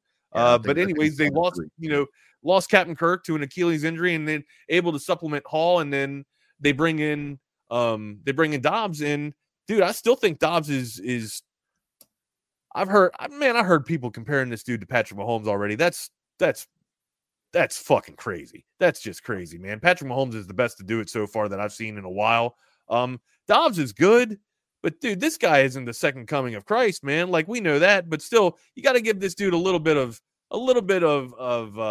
credit here to be in the third week of the fourth team this year. You know what I mean? And he's able to find ways to win. So or find ways to put Minnesota in spots to win. So I like Minnesota. I'm not dipping out on them just yet. I don't think they're pretenders. I actually do think they have something to put together, or they have some pieces to actually put together and make a run at this thing, man. Especially if they can continue to keep their ground and pound going with Alexander Mattison. Yeah. And, it's so funny how things are changing right now, because it really is. I mean, I think this is a huge blow for the Bengals, while at the same time with Cleveland, I think Cleveland kind of on the opposite end of the spectrum right there, to where things are definitely on the upswing for those guys. But, I was pretty high on Tampa Bay there for a little bit, but shit, they've gone in the shitter. And I mean, same thing with the Rams. You had Jared Goff out for a little bit, and they've kind of turned it around and are going in the opposite direction right now. They're 8-2, man. Yeah. The Lions still look legit. The Lions. Yeah, no, but the Rams. The Lions, dude. And this is what's going to be so cool on Thanksgiving is like the Lions always play on Thanksgiving, that early game, and they lose. The Lions might actually win on Thanksgiving.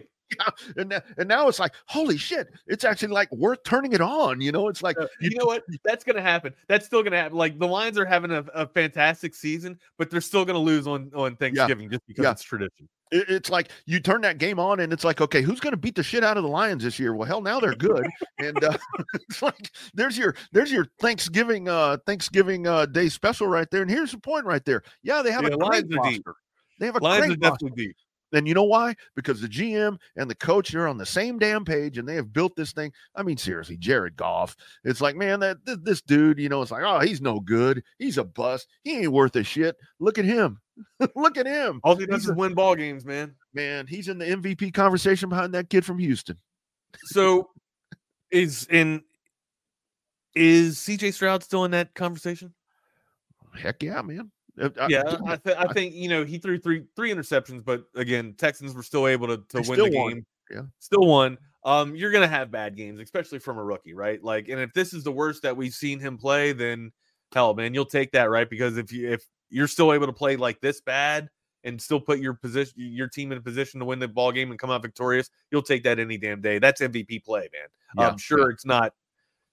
You're not dazzling with 4 touchdowns, no interceptions, and 350 yards, but again, you're getting the main stat out of everything, and that's the W, Rodney. And let's see how this shakes out, because it kind of making back to the college football playoff reference right there of how things are just so discombobulated, or whatever you want to call it. Let's say Houston continues to go on the pace that they're going. Is CJ Stroud going to win the MVP? I don't know. He's definitely in the running.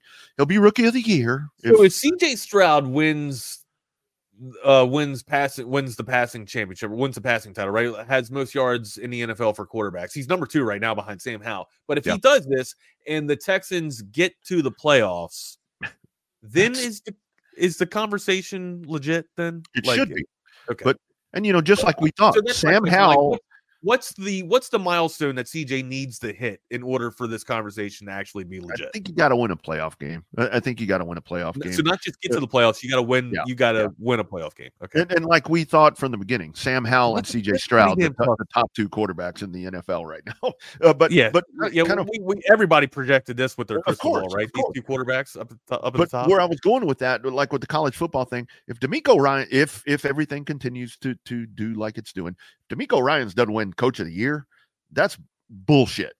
Yeah. If they give it to whoever, I don't know, Mike McCarthy or whatever may happen with that. DeMeco Ryans Coach of the Year. Seriously, it's like, hell, give Executive of the Year to what's his name from Houston, because I think a lot of people I think a lot of people love McDaniel right now. I think Mike McDaniel is the darling of the NFL in terms of being the college coach, just because he's the oddity, right? He's a young success factor. He's a damn he's a press release in himself. You know what I mean? Like when somebody goes to give him this dude a press conference, he's a soundbite. You know what I mean? He's a walking soundbite, and he now he sprints off the field. He's got his things, right? He's a little bit quirky at times, but still, man, you can't, like, whenever he's being interviewed, you can't take your eyes off him. You got to hear you got to hear the craziness that he's going to say, and it goes back to that interview where he was a ball boy for Denver, right? Like, if you really want to break that interview down and look at his eyes, plastered, dude, plastered. And he's been on Pardon My Take from time to time, talking about vaping, being asked about vaping on the sidelines or whatnot, and he's like, I don't even know what vaping is. So to me, I think McDaniel is he's the darling of the NFL so far. So if Miami continues to have the success, you could probably like to think that he'd be getting some superlatives. Yeah. But I agree with you, man. DeMeco Ryans is doing down there in Houston, dude. With a rookie quarterback too. How can you not have this dude in your conversation for Coach of the Year? Yeah, absolutely. It's again, the work isn't done, but at this point, shit, dude, they are here. They may be in the driver's seat for the AFC South in a week. That's ballsy. Jacksonville looks pretty damn good. Oh, well, I don't know. And that's the next question. I'd love your thoughts. Is it time for Jacksonville to really assert themselves? Because like we're talking about AFC favorites, I really like Baltimore. Of course, you can't discount the Chiefs. I think tonight goes a long way. Again, that's a home game, so you kind of factor that part in right there. But is it time? Is it time? They lost that game to San Francisco. I think. Is it time for them to be like that? Like, I think we got to ask Trevor Lawrence if they're ready to emerge and be the dominant factor in the AFC South, right? Because really, it comes down to his play.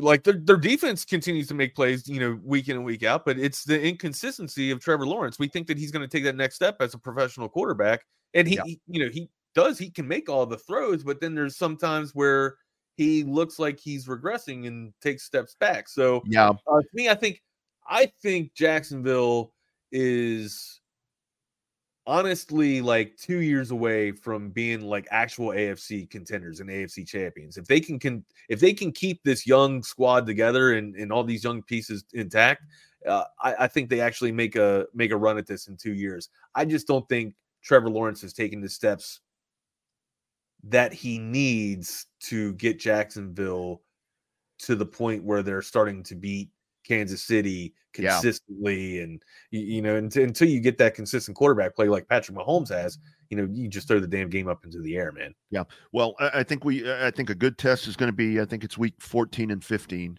They go to Baltimore, then they go to Cleveland. Yep. And I think that's going to be the test. The two top defenses in the league. So there's your test right there. I think that'll answer that. Wags, my turn. I have to go do something here right quick. Be right back. Go ahead. Do what you need, man. I'll hit a sounder real quick from AV Consultations. Yeah.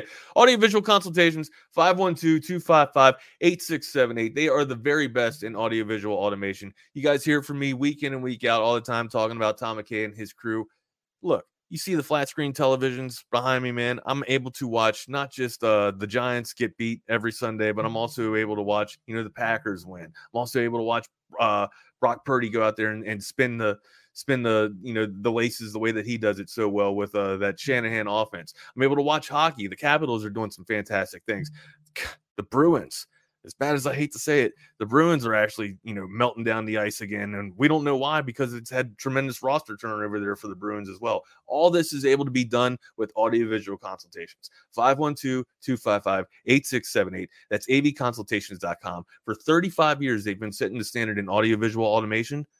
The very best in the Austin, Central Texas area. If you don't have an idea of what you want, look at the gallery of projects that they've done on the website over the past 35 years, and then I guarantee you will have an idea of what you want in your house. Hey, look, the fall patio or the fall weather is starting to turn into the winter weather right now. It's going to be fantastic. You can have yourself a nice little chimney out there on the patio with a perfect flat screen TV and Sonos surround sound setup with audio-visual consultations. 512-255-8678. That's avconsultations.com. And hopefully you're listening to us on that Coda text line as well, 512-222-9328. If you haven't been able to, hit us up in these comments on the YouTube channel, hit us up on that Coda text line as well. If you're listening to us mobile, give Tom McKay a call, avconsultations.com, 512-255-8678, and then they'll get out to your house. My guy, what's up? Where'd you have to go do?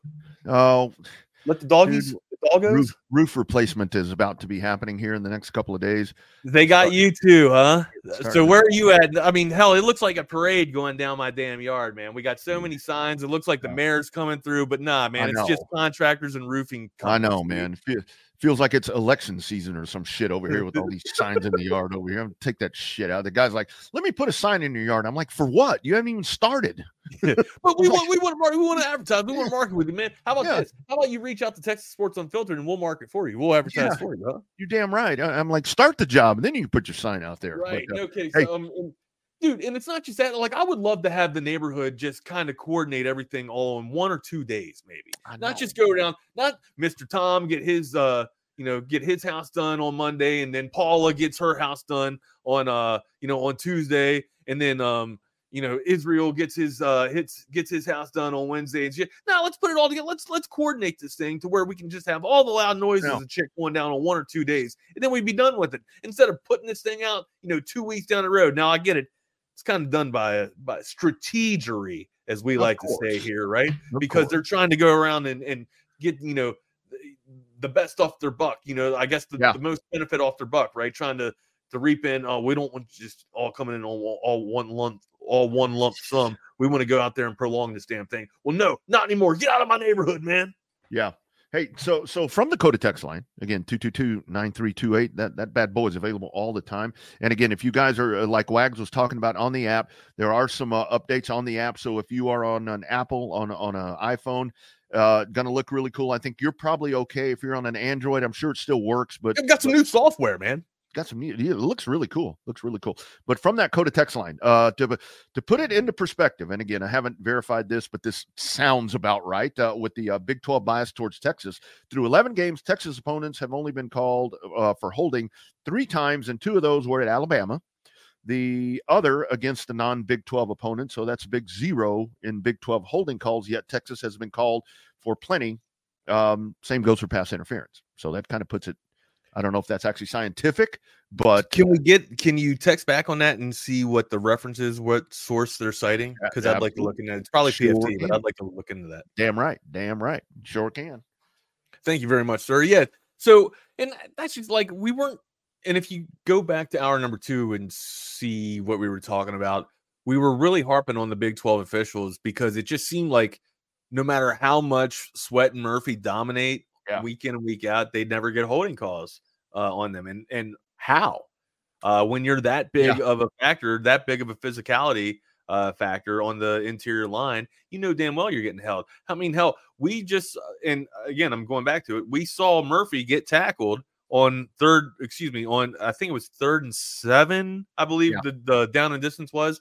But he was able to get the sack against Beck and, force a 4th and punting situation. But that was only after he got tackled in front of the damn, the actual official, the umpire there. And the umpire didn't even throw the damn flag. You saw him actually grab the flag, but he didn't go to I saw that. Crazy because fucking Murphy got tackled and was still able to make just because he made the sack, he didn't throw the damn flag. Bullshit. You throw the flag regardless and let the coach decline it if he has to, man. Yeah. But the fact that you're sitting there hesitant and holding the flag tells me that you see the damn play that's going down or the penalty that's going down. You just have a biased view against fucking Texas. That's I'm sorry, man. You can't lie to the eye in the sky. It's like the dude is trained. I mean, you hear at the beginning of like a high school football game, these officials are trained, lots of whatever. And it's like, so the dude's trained and he's like, oh, wait a minute.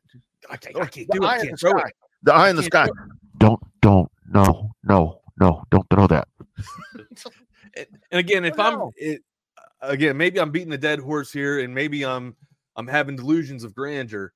But I'm pretty sure I'm not dehydrated. I'm pretty sure I'm not in the damn desert and my eyes aren't, beside me and falling out of my head. I'm pretty sure I'm seeing what I'm seeing on the damn television. I've rewound a few times to go back and make sure that it's, that it's confirmed my vision. Dude, the Longhorns are getting jobbed. 100%. And that's where it's so obvious to see now, because now with these audio visual consultation TV things that we're able to do. And I mean, camera angles, the high quality 4K television, Rodney. Absolutely. I mean, you see it. I mean, back in the day when you wore shit like this, you probably couldn't see it because those angles weren't quite as good, but man, it's pretty obvious. And again, like I said, I'm not being the total Texas homer here that I am, but Oklahoma's getting job too. And it takes a lot for me to actually admit that. Like, because I saw it, what I mean? Like, they struggled for a reason, right? It's because the opposition was getting calls, man. You know what I mean? I didn't want to give them any damn credit because I fucking hate the Sooners, man. But yeah, it feels like, and maybe I'm creating this in my head, but it feels like because Oklahoma's leaving and Texas is leaving, the Big 12 is just like, you know what, make it hard for them on their way out. These two, it's kind of like the Montreal screw job. We can't let Bret Hart walk out of this thing with the title. Yeah, that's what it feels like.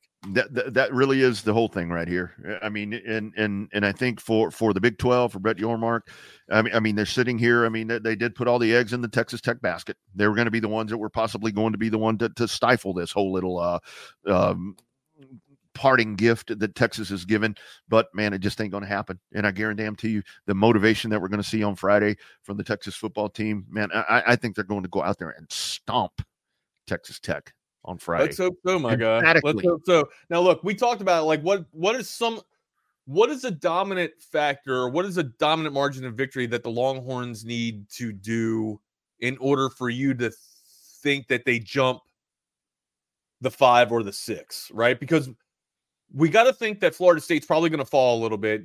With no Jordan Travis, you'd like to think that Florida State might not be able to win this out the way that they thought so they'll probably be dropping a little bit in the rankings.